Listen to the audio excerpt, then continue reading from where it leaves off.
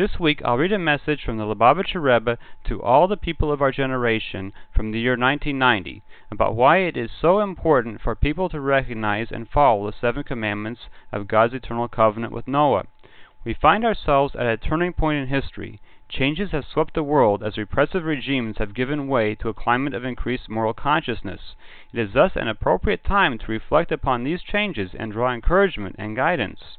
In explaining the purpose of creation, our sages say that God, the essence of all good, created the world as a result of His desire to do good. As it says in Psalm 145, "The Lord is good to all, and His mercies are over all His works."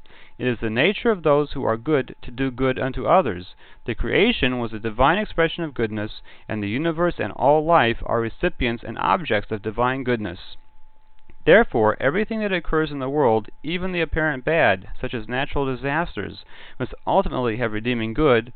Similarly, the negative inclination within human beings, who essentially desire to do good, is but a mechanism by God's design to establish free choice.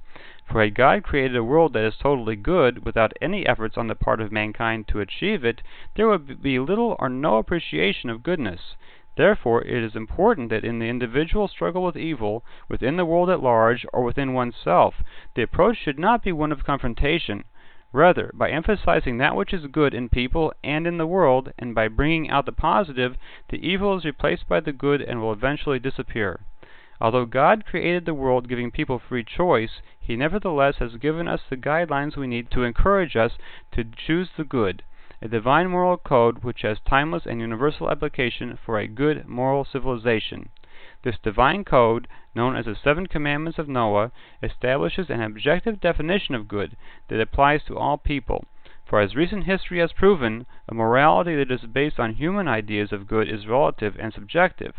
Furthermore, as is very clear to educators and law enforcement agents, neither intimidation nor threat of punishment can foster a deep sense of moral obligation. This can only come from the knowledge, through education, that it is God to whom we are all accountable, and who is watching and listening at all times. This code of 7 basic divine laws was given to Noah and his children after the flood. These laws would assure Noah and his children, who began the new human race, that humanity would not degenerate into a jungle again. These laws are the foundation of all morality. They command the establishment of courts of justice, and prohibit idolatry, blasphemy, murder, forbidden relations, robbery, eating the limb of a live animal, and by extension cruelty to animals, and they extend, by laws derived from these, into all aspects of true moral behavior. We should encourage the observance of the 7 laws among all people through education.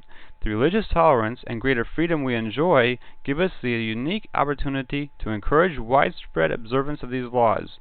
By keeping these laws, which are an expression of divine goodness, all mankind is united and bound by a common moral responsibility to our Creator. This unity promotes peace and harmony among all people, which will bring the ultimate good. As Psalm 133 proclaims, "How good and pleasant it is for brothers to dwell together in unity."